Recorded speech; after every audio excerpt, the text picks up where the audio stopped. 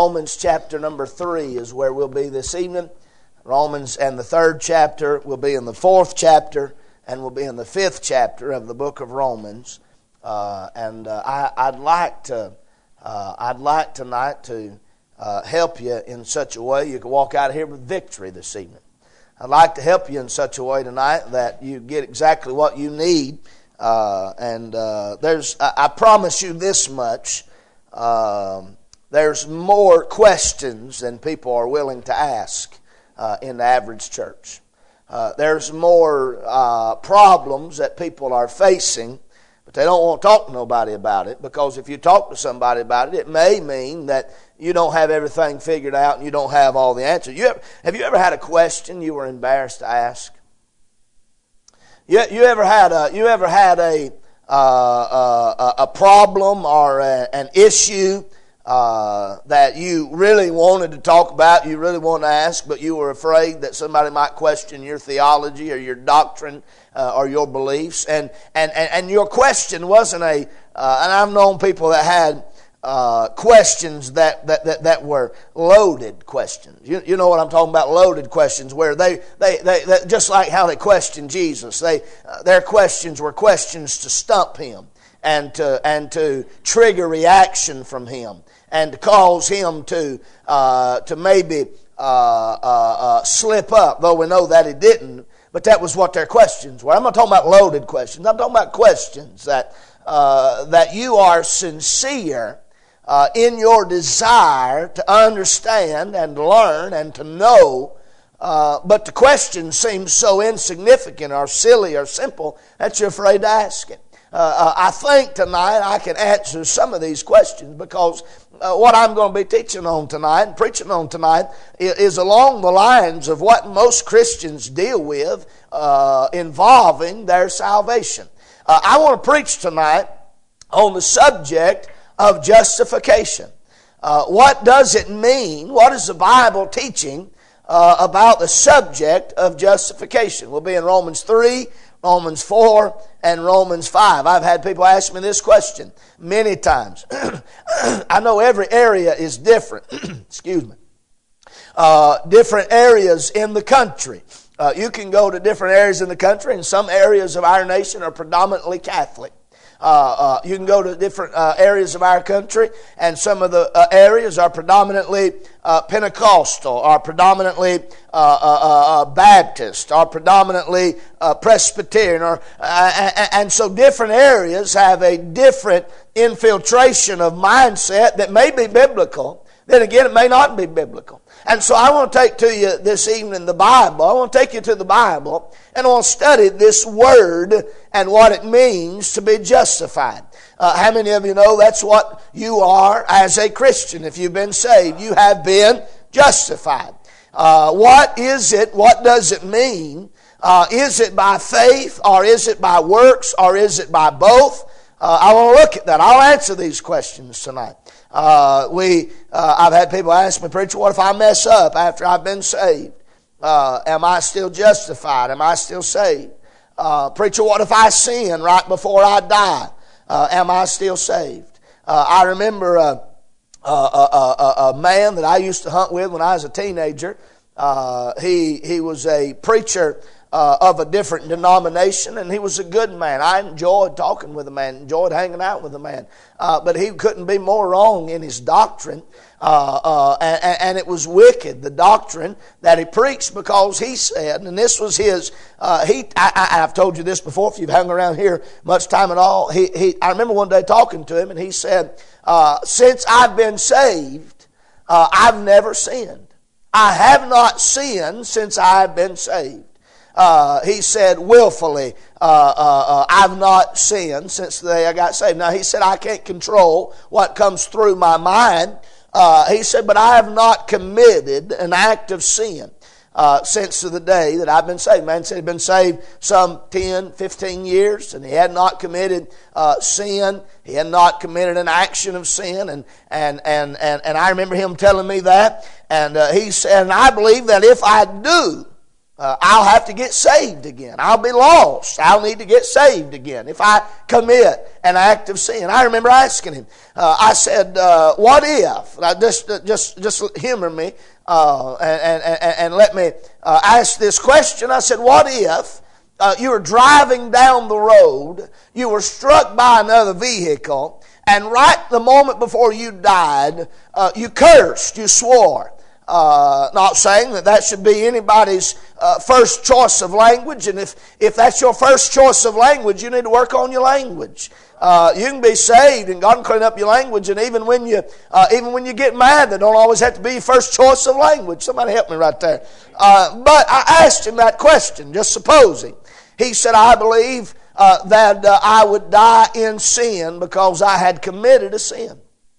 And so he said, "So therefore, I think I'm saved. I hope I'm saved. I believe I'm saved. But that's all up for question because I may lose it." I had to figure out, does my Bible teach this or does this man teach this? I had to figure out. Because I don't want to be wrong. Listen, when I hear something, Brother Dan, I take it to the Word of God. When I hear something, I don't say, "Well, my grandpa said," or "my grandma said," or and listen, you ought to have faith in your pastor. If you don't have faith in your pastor, you ought to find one you can trust and have faith in. But I don't want even just to get to heaven and say, "Well, God, my pastor said," and God said, "Didn't I give you a Bible? Didn't I give you the Word of God?" I have faith in the men that God has put in my life that I've called preacher and pastor. But I'm telling you, when that man spoke that, when that man said that, I said, "Well, I'm going to find that out in the Word of God." And do you know I could not find what that man was talking about in Scripture? I'm going to show you in Romans 3, Romans 4, and Romans 5 what it means to be justified, what God did for you in justification, and what it'll do in your life. I promise you this much this evening, if it didn't take you long after you got saved to find out you still had a sin nature that was in love with sin, and you were going to there was going to be a war between the two natures, that carnal, sinful, lustful nature, and that new spiritual nature. That's what 1 Corinthians was talking about. "Therefore, if any man be in Christ, he's a new creature. Old things are passed away. Behold, all things are become new." God made a new man when He saved me, but unfortunately, I still live in this earthly tabernacle that is wicked, and that nature of the new birth, they're at enmity one with the other. There's a war going on in my mind this evening. There's a war going on in my flesh. I'm glad, thank God, the flesh nature don't have to win. I'm glad, thank God, the flesh nature should not win. You should feed the appetite of that spiritual man and deny that fleshly carnal man. But there will be days, there will be times in your life when you fall. The righteous man, Proverbs said, falleth 7 times. A righteous man fail 7 times. We read about David, a righteous man, and he fell. And mark her down this evening, sin has consequences. Don't. Somebody said, "Oh, you're part of that crowd, ain't you? You believe you can get saved and you can do whatever you want." Yes and no. You say, "What's the yes?" Well, when I got saved, the Lord changed my wants. He changed what I wanted to do. Help me right there. He changed what I wanted to do. I don't want to live in sin anymore. I don't want to be drunk anymore. I don't want to be a fornicator. I don't want to be an idolater. I don't want to be an adulterer. I'm a happily married man. I want to be married to this woman till death do us part. I don't have a desire for what I would have had a desire for had I not got saved, or maybe what I did have a desire for before I got saved. See, God, when He saved me, changed my desires because He gave me a new nature. It's amazing to me what being born again will do for somebody. There's a lot of folks, they never had a new nature, and they claim religion and salvation, and the truth of the matter is, therefore, if any man be in Christ, he is a new creature. All things are passed away. Behold, all things are become new. I'm glad, thank God, when He saved me, He gave me a new nature, that though that fleshly man desires sin, there's somebody in me that called the Holy Ghost saying, "Boy, you don't want to sin, you don't want to live your life that way. There are consequences for your actions." So what does the Bible talk about in teaching? Paul outlines it here for us. Does a wonderful job under the inspiration of the Holy Spirit of God to outline this for us. And in chapter number 3 and verse number 19, I'll begin reading. We're going to read a lot of Scripture at different times, but not all together. But verse number 19 in chapter 3, now we know that what things soever the law saith, it saith to them who are under the law, that every mouth may be stopped, and all the world may become guilty before God. Therefore, by the deeds of the law, there shall no flesh be justified in his sight, for by the law is the knowledge of sin. Verse number 21. But now the righteousness of God without the law is manifested, being witnessed by the law and the prophets, even the righteousness of God which is by faith of Jesus Christ unto all and upon all them that believe. For there is no difference. Verse 23. For all have sinned and come short of the glory of God, being justified freely by His grace through the redemption that is in Christ Jesus. Look in verse 28. Therefore we conclude that a man is justified by faith without the deeds of the law. First of all, in Paul's outline of justification, he gives us an examination of man's problem. An examination of the problem.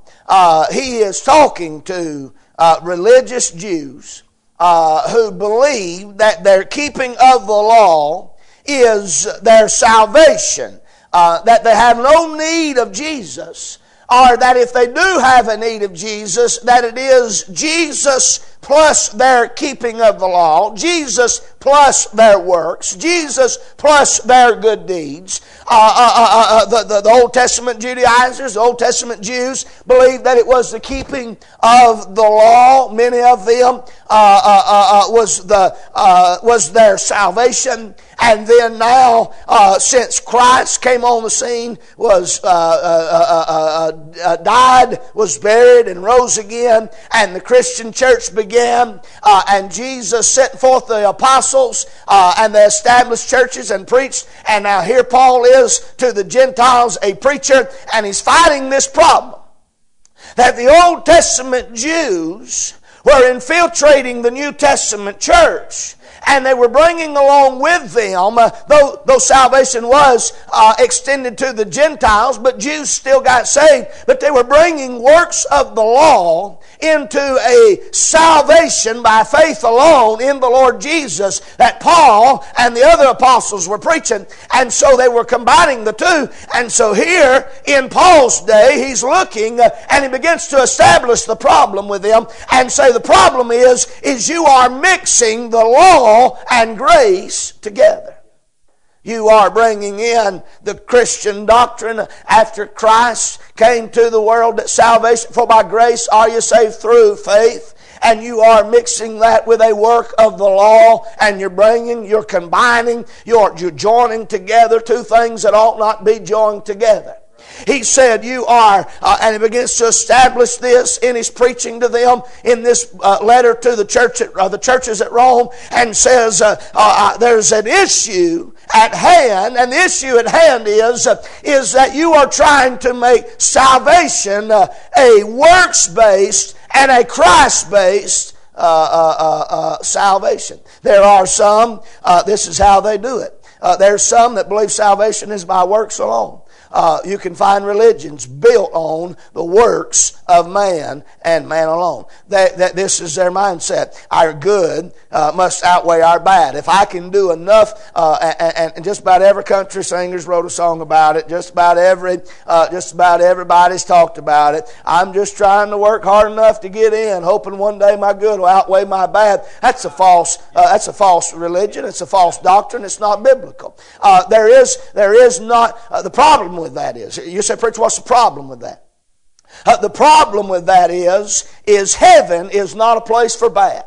Heaven is not a place for sin. Heaven is a sinless place, And sin cannot enter in there. So if you get to heaven and you've done some good things, boy, I thank God. Aren't you glad there's folks in the world that still do good things? But say you've done some good things, but along with your good things is your bag of bad things. And maybe, just maybe, your good outweighs your bad. Still, there is that bad, and what is going to be done with that bad? Can that bad enter into heaven? Can God look over that bad? Can God say, well, you got more good than you've got bad, and so you can come on in, even though you have bad, you've got more good. The problem is that heaven is a holy, righteous place that sin has no place in.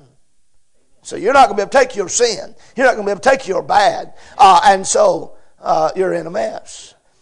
Then there's the sign where people say, all right, it's Jesus plus works. Jesus saved me, but now I've got to work to keep it. I've got to work to keep Jesus happy with me. I've got to work to make Jesus satisfied. I've got to work to continue to earn my salvation. Jesus forgave my past, but now it's in my hands. Can I say the key to getting saved is faith in the Lord Jesus and Him alone. And the key to the victorious Christian life is the same thing you needed when you got saved. You're going to have faith that God did not just save your past, but He said, listen, if He just saved your past, you'd still be in a mess.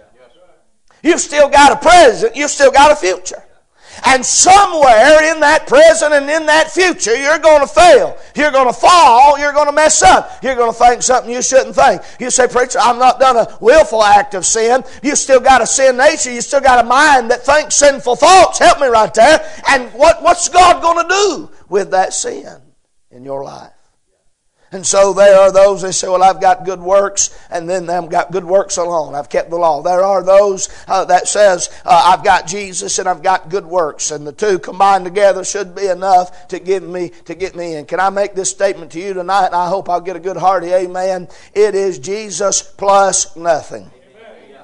Jesus don't need a plus. Jesus don't need anything added to Him. Jesus is the answer. He's the only. He's the all in all.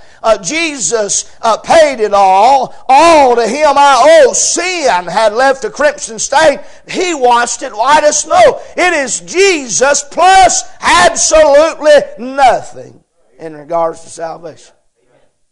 It's not Jesus plus me. Me and God. God is my co-pilot. Me and Jesus got a good thing going. Me and Jesus going to work this out. Me and Jesus got it all figured out. Me and Jesus is going to make it. It's Jesus. Jesus. Jesus. And if you have anything to boast in tonight, it ain't me and God. And I'm talking about country, me and God. It ain't me and God. It's God and His Son, and that's what I'm boasting in tonight. It's not Jesus plus me's good. It is Jesus and Jesus alone. And I'm in Christ. Christ in us, the Word of God said. Christ in us, the hope of glory. And so Paul begins to establish the problem that they had. Look in verse number 23. He said, for all have sinned and come short of the glory of God. Man has sinned. Man is the problem. Verse 20 said, no flesh. Therefore by the deeds of the law there shall no flesh be justified in His sight. What is Paul saying in verse 20? Read it. Read your Bible, and God will answer a whole lot of your questions about this matter. Verse 20. Therefore, by the deeds of the law. Are you getting that, women? By the deeds of the law. By works. By keeping the law. By honoring the law. By examining the law. By doing the law. Therefore, by the deeds of the law, there shall no. Well, that's a hard King James version of the Bible word to understand, isn't it? No. There shall no flesh be justified in His sight. Oh my. I don't know how in the world religions claim salvation by works when there's verses like this in your Bible. That makes absolutely not a lick of sense to me. How in the world can you explain? And they'll always take you over there to the book of James, and they'll take you over there and say, well, James said, work out your own salvation with fear and trembling. James said, you show me your faith without your, or by your word, or without your word. I'll show you faith by my works. And listen, James's works is a product of salvation. It is not a It is not a producer of salvation. James is talking about, I'll show you a proof of you've been saved is you've got works. God will put good works in your life and it'll be proof that you got saved. Works is involved in the Christian's life, but works is not involved in the Christian's salvation. There's a work involved. It's the finished work of Calvary.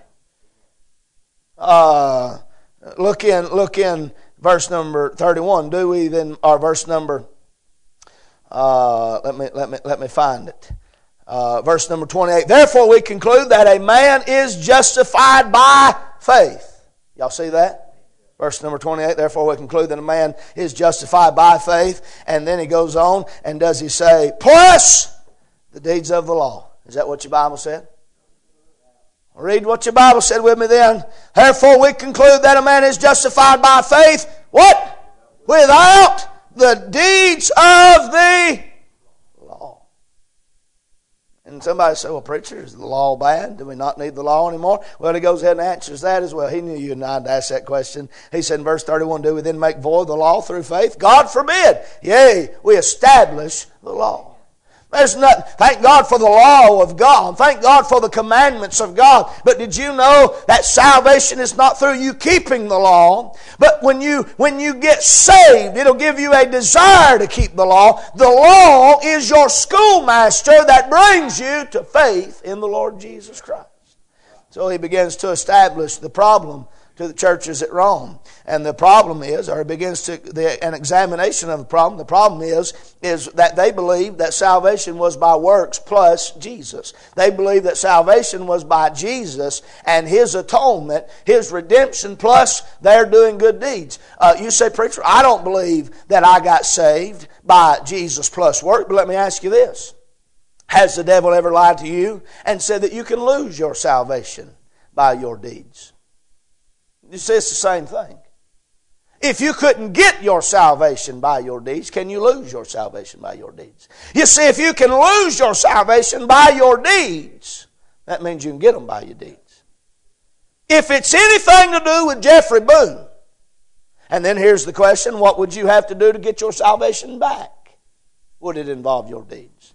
You see, if it's anything to do with you, if it's anything to do with myself, if it's anything to do with us, then we have access to get it by our works, and we have access to lose it by our works. You see, you're going to have to understand, if you're ever going to have joy and victory in this Christian life, that your whole salvation is wrapped up in one man, and that man is the man, Christ Jesus. He is the author and finisher of our faith. He said, I'm Alpha and Omega, the beginning and the end. And the Word of God describes Him, as I just quoted, as the author and finisher of our faith.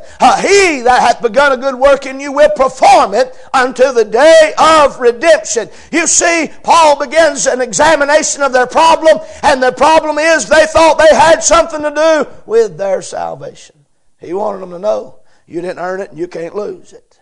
It's not by your deeds. It's not by your law. It's not by your work. It's not by your keeping of the law. And the problem with that is every man has an easy time keeping one part of the law and a hard time keeping another part of the law. That same crowd that may not be guilty of murder, but they may be guilty of lust. They may be guilty of envy. And don't forget about that 10th commandment. Everybody talks about thou shalt not kill, thou shalt not steal, thou shalt not commit adultery. And they have no problem keeping those, but they forget about that forgotten 10th commandment, thou shalt not covet. And listen, everybody's coveted something somebody's had at some point in your life. Everybody. Something. And hear what I'm saying. Paul said, I'm going to examine your problem here right out in front of you. I'm going to lay it out on the table. I'm going to open up the Word of God, and I'm going to tell you that your problem is that you're adding you to Jesus and His work, and you've missed the mark. For all have sinned and come short of the glory of God. And he nails it down with Holy Ghost breathed Scripture. By the flesh shall no, or by the law shall no flesh be justified.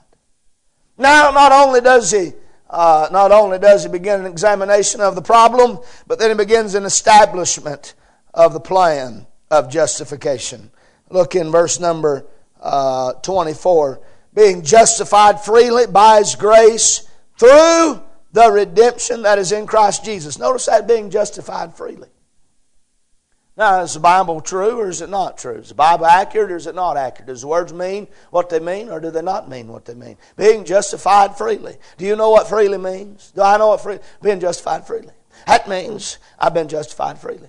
And then he says, by what? Being justified freely by our works. Is that what it said? Being justified freely by our good deeds. What did he say?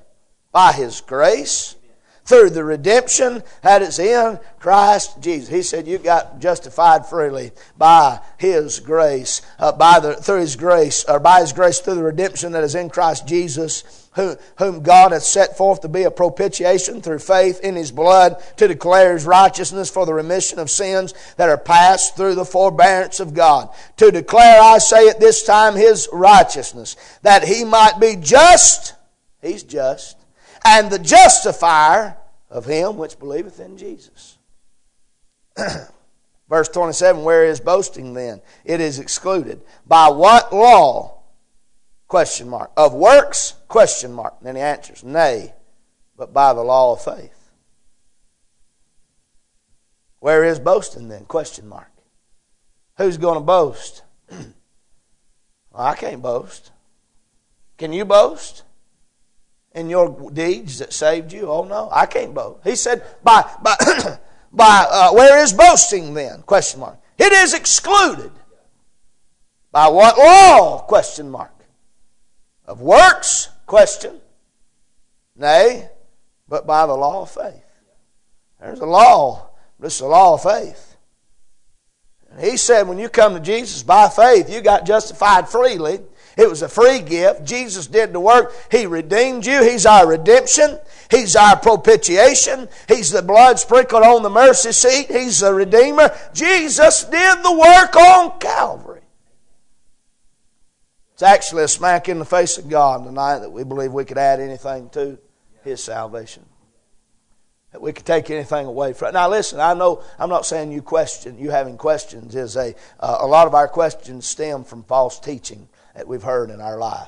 Maybe a grandma, maybe an uncle, maybe a preacher that didn't study his Bible and was just quoting men instead of the Word of God. And I don't know what it may have been, but a lot of our questions stem from false teaching and preaching that we've heard from loved ones and family and friends and co-workers. But my job as a pastor is not to say, now Brother Josh Williams thinks this, but my job as a preacher, as a pastor, is to gather the flock together and say the Word of God teaches this. This is why we take the stand. Preacher, do you believe in eternal security? I sure do.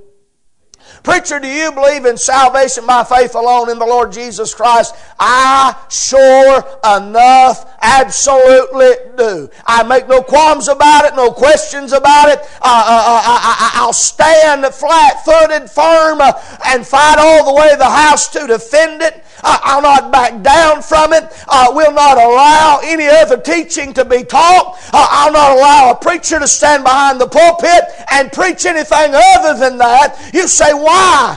Don't you want to be inclusive to everybody? Not on this. I don't want to be inclusive. I want to be exclusive. I want to exclude every doctrine except the doctrine of salvation by faith in the Lord Jesus Christ.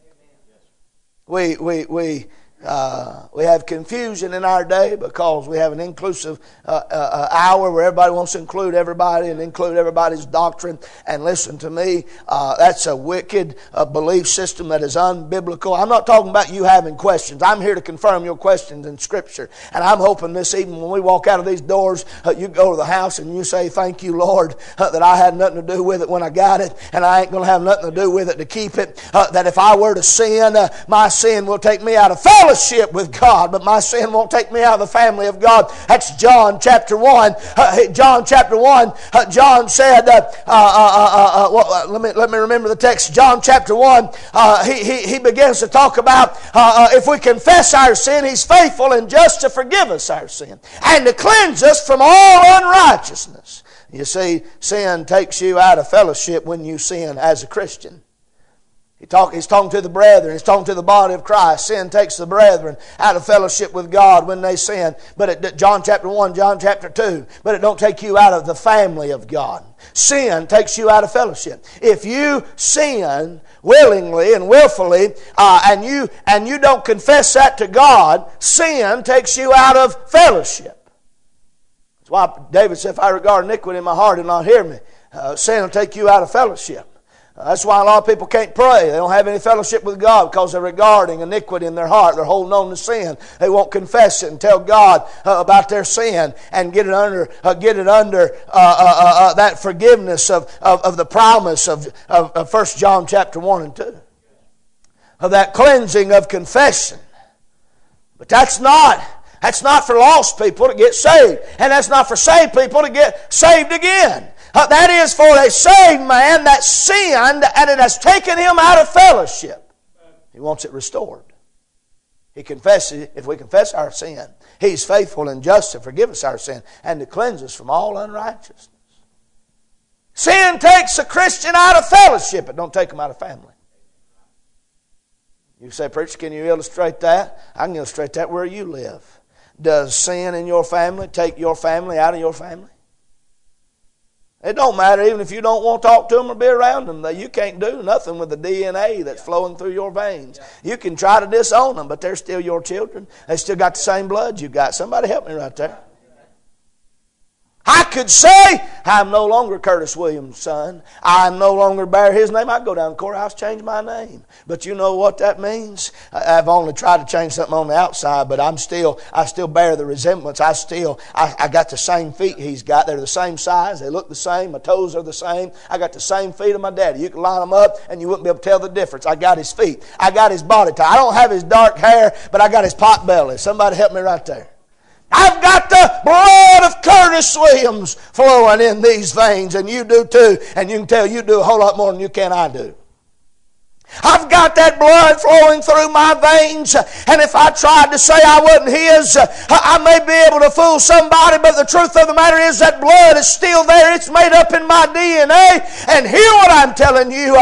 God may break fellowship with you over sin, but He don't break family ties. See, Calvary was an eternal work, took place in eternity. We have a problem because we can't understand eternity. All we can do is understand time because that's the only place we've ever lived. I live in time. How about you?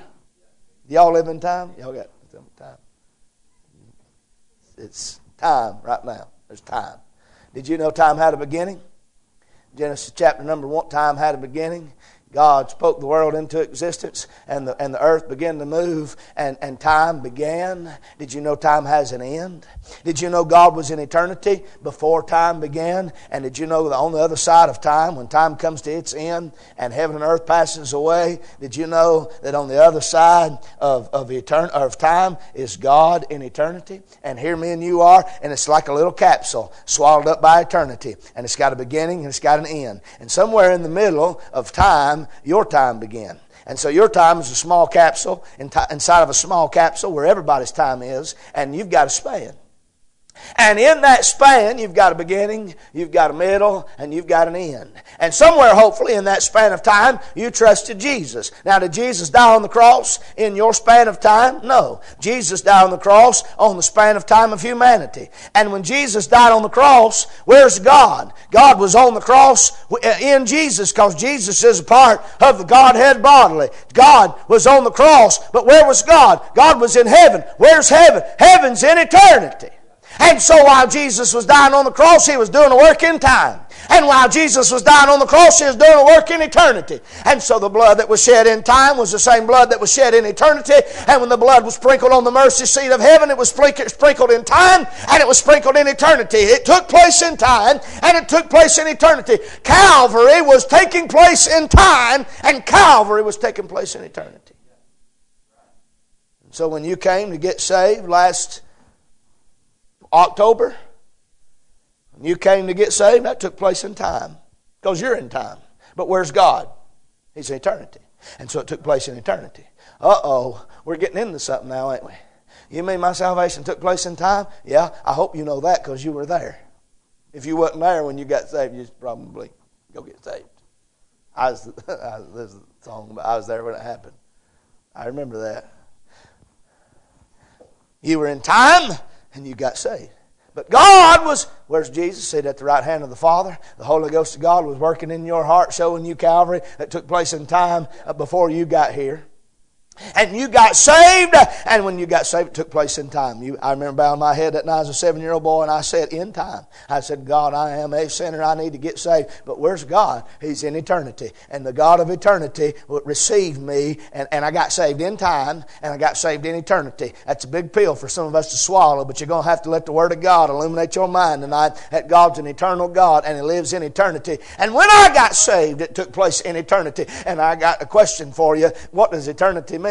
It means forever and ever and ever without end. Amen. Eternity. Always. Always. It means it don't have a beginning and it don't have an end. God don't have a beginning and it don't have an end. Preacher, I can't understand that. I can't figure it out. You ain't got to figure it out. Just figure it in. God ain't interested in you figuring it out. I got a God I can't figure out, but I can figure Him in. It took place in a time. It took place in eternity. And so, I got an eternal salvation. Means when God said, here's how it had to happen. When I said, Lord, I am a sinner. I need to be saved. I am lost. I'm a sinner. I need to be saved. I'm lost. And God said, yep, that's right. That's what I've been telling you. And the Lord said, but I'm going to save you. And God was in eternity and it was taking place in time. And God did a work that did not just take place right there in the moment and wash everything that led up to me getting here. But God took that little capsule of my time, my span in time, and God encompassed it. He took the beginning of my days, He took the end of my days, and He picked it all up, scooped it all up, and bore it on His shoulders on Calvary's cross, died with me in mind, shed His blood so I could be born again. And He got all of my life, past, present, and future. Picked it all up, took it to Calvary. Died in my stead. And when I got saved, He washed it all white as snow. He had to. I got news for you. You ain't been to your funeral yet, but I know one who has. Preacher, what are you talking about? Jesus has done been to your funeral. He knows how you're going to die. He knows when you're going to die. If you die, we may some of us go out by the rapture. We may all of us go out by the rapture. But He's been to your end. He's been to the end of your life. That's why He's not worried about how this thing's going to turn out in your life, because He knows how it's going to turn out in your life, because He's already been to the end. He had to get all your sin. He's done been to the end. It's hard for us to understand that. It's hard for us to understand that. That's why salvation is eternal. And Paul begins an examination of the problem. Then he begins an establishment of the plan. He said God was doing a work of redemption and propitiation on your behalf. God did all of this for you. So when you came to Him, He just scooped it all up. He done scooped it all. When you came to Him, He washed you from beginning to end. Though our sin be as scarlet, they shall be white as snow. So Paul begins in his outline to the churches in Rome. Begins an examination of the problem, begins an establishment of the plan. Then he begins an example of the promise. Just in case they were having a hard time believing it, he took them over to chapter number 4. And said, now let me give you some Old Testament Bible that'll prove what I'm preaching. It's pretty much what it's saying. Y'all are trying to bring in works because you claim to be Old Testament Jews, and so let me bring this in here. And let me give you the example in our text. And he takes us over to Romans chapter number 4. And he says, what shall we say then that Abraham our father, as pertaining to the flesh, hath found? For if Abraham were justified by works, he hath whereof to glory, but not before God. For what saith the Scripture? Abraham believed. Notice that right there. Somebody said, now, Abraham got saved by works, and we get saved by faith. You better read your Bible. For if Abraham were justified by works, he hath whereof to glory, but not before God. For what saith the Scripture? Abraham believed God, and it was counted unto him for righteousness. Now to him that worketh is the reward not reckoned of grace, but of debt. But to him that worketh not, but believeth on him that justifieth the ungodly, his faith is counted for righteousness. Even as David also describeth the blessedness of the man unto whom God imputeth righteousness without works, saying, Blessed are they whose iniquities are forgiven and whose sins are covered. Blessed is the man to whom the Lord will not impute sin. Look in verse 13. I'm talking about he gives us an example of the promise. Look in verse number 13. For the promise that he should be the heir of the world was not to Abraham or to his seed through the law, but through the righteousness of faith. For if they which are of the law be heirs, faith is made void, and the promise made of none effect. Because the law worketh wrath, for where no law is, there's no transgression.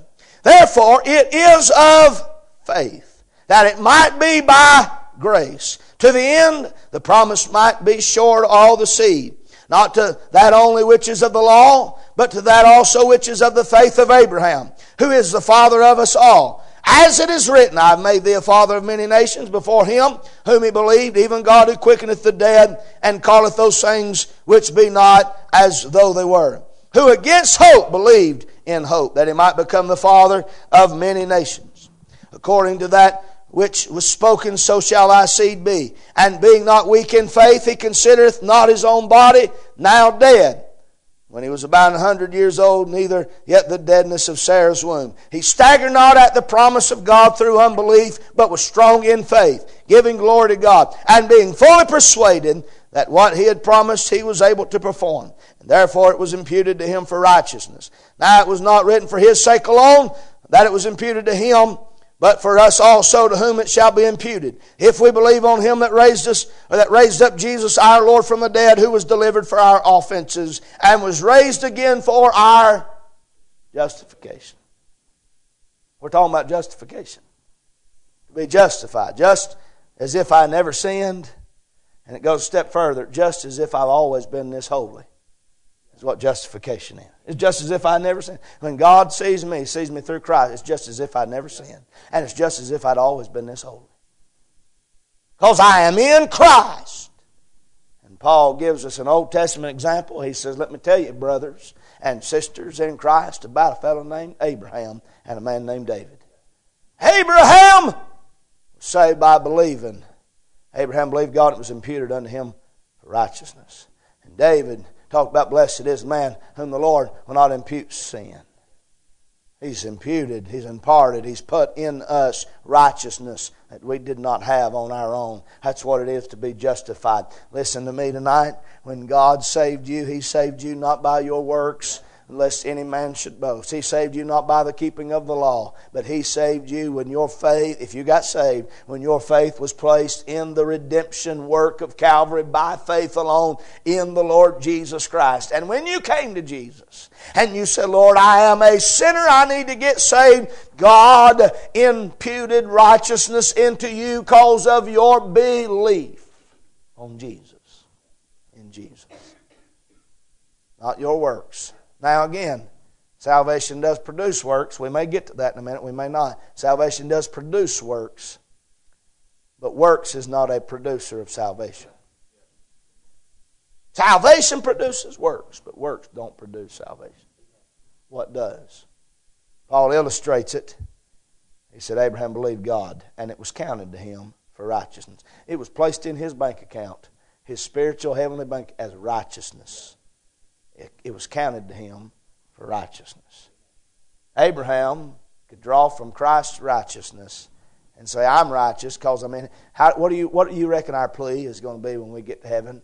And they say, how'd you come here? And they ask you, how'd you make, and what's our answer going to be? Well, I gave money in the offering plate. I was a member of the Crossroads Baptist Church. I was a part of the building program. I was baptized on Easter Sunday. I put my kids in Christian school. I had a King James Bible because my preacher said that was the only one to have. I did this, I did this, I did this. Is that going to be your plea? What it'll be? What will it be? It'll be, I've come through Jesus. My righteousness is filthy rags, but His has been imputed into me, and I am justified, just as if I'd never sinned. And then a step further, just as if I'd always been holy as Christ. Justification is just as if you'd never sinned, just like you'd never sinned. But just as if you'd always been as holy as Christ. Oh my, I don't know if I can preach it this evening like I'm wanting to, but I don't know if you understand it tonight, but when God sees you, let me give you two truths this evening. Am I bouncing around too much? Are y'all getting any help from me? Let me give you two truths tonight. There is a positional truth and a practical truth. It's illustrated in Scripture. Romans 6 gives us the positional truth. Romans 6, you can go look at it. Knowing this, talks about knowing. We know, knowing this. Knowing that the old man is crucified with Christ. Knowing. Paul in Romans chapter 6 gives us the positional truth is, and that is this: when God sees you as a Christian, He sees you in Christ. That's your position, in Christ. That's the positional truth. The practical truth He gives us in Romans 7 when He goes on to talk about how sinful we still are after we've been saved. And He says stuff like this: "O wretched man that I am, who should deliver me from the body of this death?" And Paul talks about the things that I would do, I don't, and the things that I would not do. That's what I end up doing. He's giving you the practical truth. The positional truth is found in Romans 6. When God sees me, He sees me in the blood. And positionally speaking, I'm as saved as I'm ever going to be. I'm justified in Christ. The practical truth is, this morning when I got out of bed, my feet hit the floor, and my mind and my nature, my flesh was still alive. And it had a desire for sin, just like yours does. That's practical truth. Positional truth is, Romans 6. We're in Christ. Christ in us, hope of glory. And Romans chapter 6, knowing that we know that we're in Christ. We know the old man is dead. But the practical truth is that I'm still... I was raised on a chicken farm. From an early age till I was about 10. My grandpa sold it. My daddy and Mama worked that chicken farm. We gathered eggs. It was a hen house, or an egg house. It was different kinds, broiler houses, and this one is we gathered eggs. The hens that we raised, I'm talking about thousands upon thousands of them. Everywhere you'd walk in them houses, and we gathered eggs, and they'd come down that conveyor belt, and the nastiest stuff I still don't hardly like chicken. You got to really fry that stuff up for me. Everybody says preachers like chicken. You work on a chicken farm, you really got to deep fry that stuff. Don't give me no chicken ain't deep fried. Help me right there. Cover it up, smother it up, hide what's underneath there for me. Them old eggs would come down there, and I'd be 4 and 5, 6 years old with a bleach bucket washing some of them eggs because they went to ConAgra egg houses and ConAgra farms, and we'd have to sell them eggs, and they had to be clean. And they'd come down through there, and then we'd go, and the only thing about working in the chicken house I liked is every now and then they'd get some hens or some roosters that needed to be culled from the flock, and Grandpa would go in there with orange spray paint, and he'd put an X on them, and that meant they needed to be killed. And so Daddy let me take a BB gun in there, or a 22 rifle in there, and me and Daddy'd walk through the hen house shooting hens and roosters that need to be killed. That's the only thing I liked. Kill them nasty birds. I'm talking about that is sick. They'd fight each other, and they'd peck each other till they'd nearly peck each other to death, and they would kill. You'd get one of them that got sick. It's kind of like Baptists. You'd get one of them that got down a little bit, and they'd all gather around to kick it. And beat up on that poor old hen laid there just trying to get some help. And I remember I never could do it. Could not. I still couldn't do it. I cringe thinking about it. You call me what you want to. I was raised in that stuff. I didn't like it. I seen it from a child. But my grandpa, I guess I could now if I needed to. My grandpa, he'd pick up one of them hens or one of them roots. Listen, I was about that tall. I was just the right height to get flogged in the face and spurred by a big old rooster. I'd walk through there like this right here. Them roosters would see me coming, and they was mean. Some of them would get, you get them in the beginning, they wasn't that mean, but you have them there for a little while, and them old things would get mean and territorial, and my little 7-year-old self walking through that chicken house, and here'd come a rooster flying off like a wrestling, flying off the tightrope, and flog me right in the face. Boy, them was the kind, I didn't know which one was which, but if I could have put an X on one of them, I'd have shot them in a heartbeat. My grandpa would take that rooster, and that hen, and he'd pick them up by the neck, and he'd wring that neck of that chicken. Y'all seen it done, ain't you? He'd wring that neck, throw it out there in the pile. That pile was going to be thrown in the back of the truck. We had a berry pit in the back of the field with a little open door, and you'd open the door, and there was a big old hole buried there, and you'd open the door and throw them chickens in there and close it before the smell could get to your nose the best you could. And we'd open it and throw them chickens in there. And so he'd throw them out in a pile out in front of the chicken house, waiting on the eggs to get done being gathered, and then was going to take that pile of chickens, and he wrung their neck and take them to the pit. He wrung one of them chickens' necks, threw it out there in the pile. I was gathering eggs. Y'all not going to believe this. That chicken took off running. Head laid down on the ground like this right here. I'm telling you. Head laid on the ground. Broken neck. Head laid on the ground. Chicken running. Paul, that chicken ain't dead. It's alive. I'll never forget he said, son, that chicken's dead. It just don't know it yet. I didn't know what he's talking about. The chicken's dead. It just don't know it yet. He's right. That chicken's nerves were still kicking and screaming. It was dead. It just didn't know it yet. What you don't understand about justification is God, through Jesus, killed that old man when you got saved. The only reason it's still kicking and screaming is because it just don't know it yet. But when you get to heaven, you're going to find out how saved you actually were. You were just, that old nature was just kicking. The Lord Jesus, what do you think? What do you think baptism is? It's a picture of what happened when you got saved. What do we say to him? What do we say to him? Buried in the likeness of his death. Raised to walk in the newness of life. When God saved you, he said, no, Dallas Boone won't ever do. I'm just telling you the truth. Dallas Boone just won't ever do. There ain't no way Dallas can go to heaven. They just won't ever do. Not going to make it, Dallas. And so here's what Calvary was. I'm going to be done in a minute. Here's what Calvary was. Let this be your record. You don't have to tell us what's in there, but that's your record. On the front it said the life and times of Dallas Boone. Your whole life in that record book. Stuff you know about that I don't know about, nobody else knows about, but you know about it and God knows about it. And when a sinner comes to Jesus, and here you come to Jesus, Dallas, when you got saved, and Dallas won't ever do. No, Dallas won't. The only thing I can do, I'm just going to kill Dallas.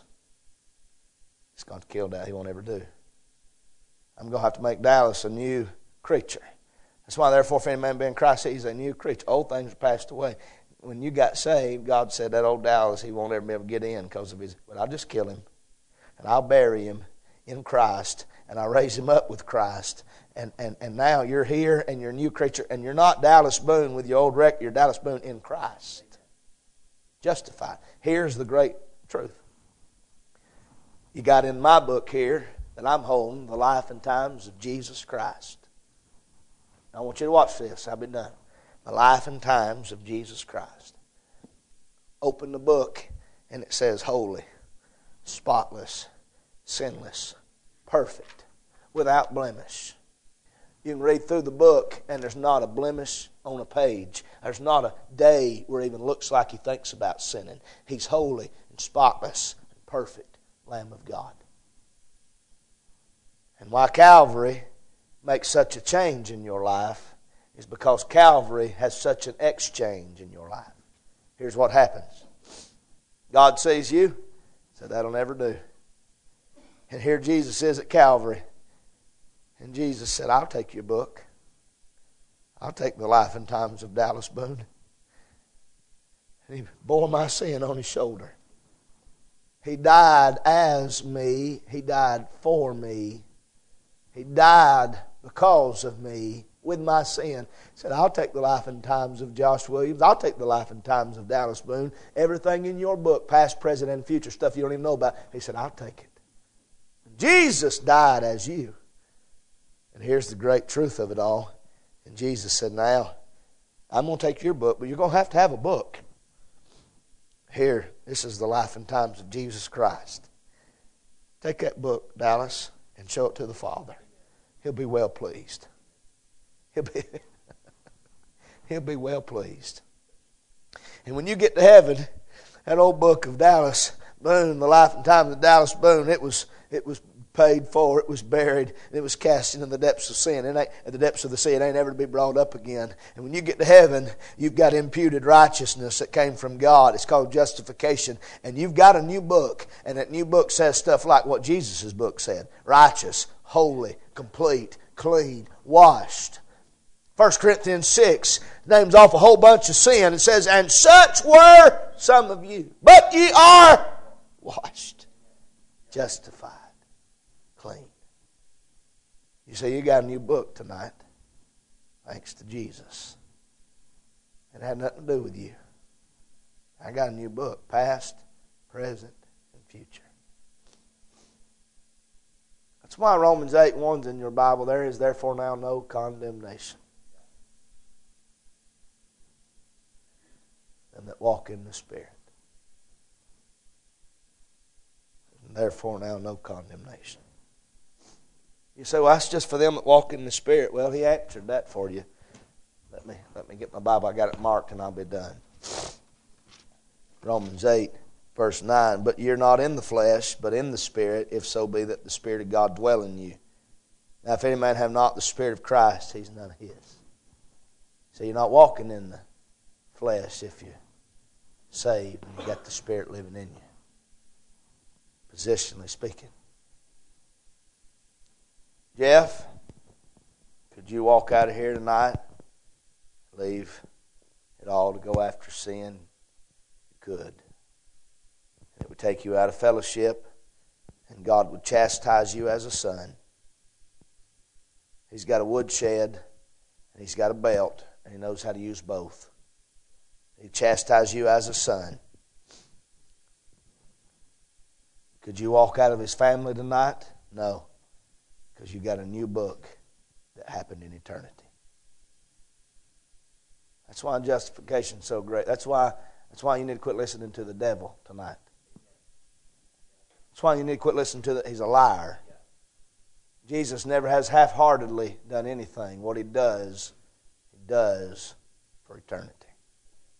I want us to stand tonight. I want my wife to come to the piano. I appreciate you letting me show you these things this evening. I'm hoping tonight that somebody got some victory in their life. They say, I didn't know, but now I do.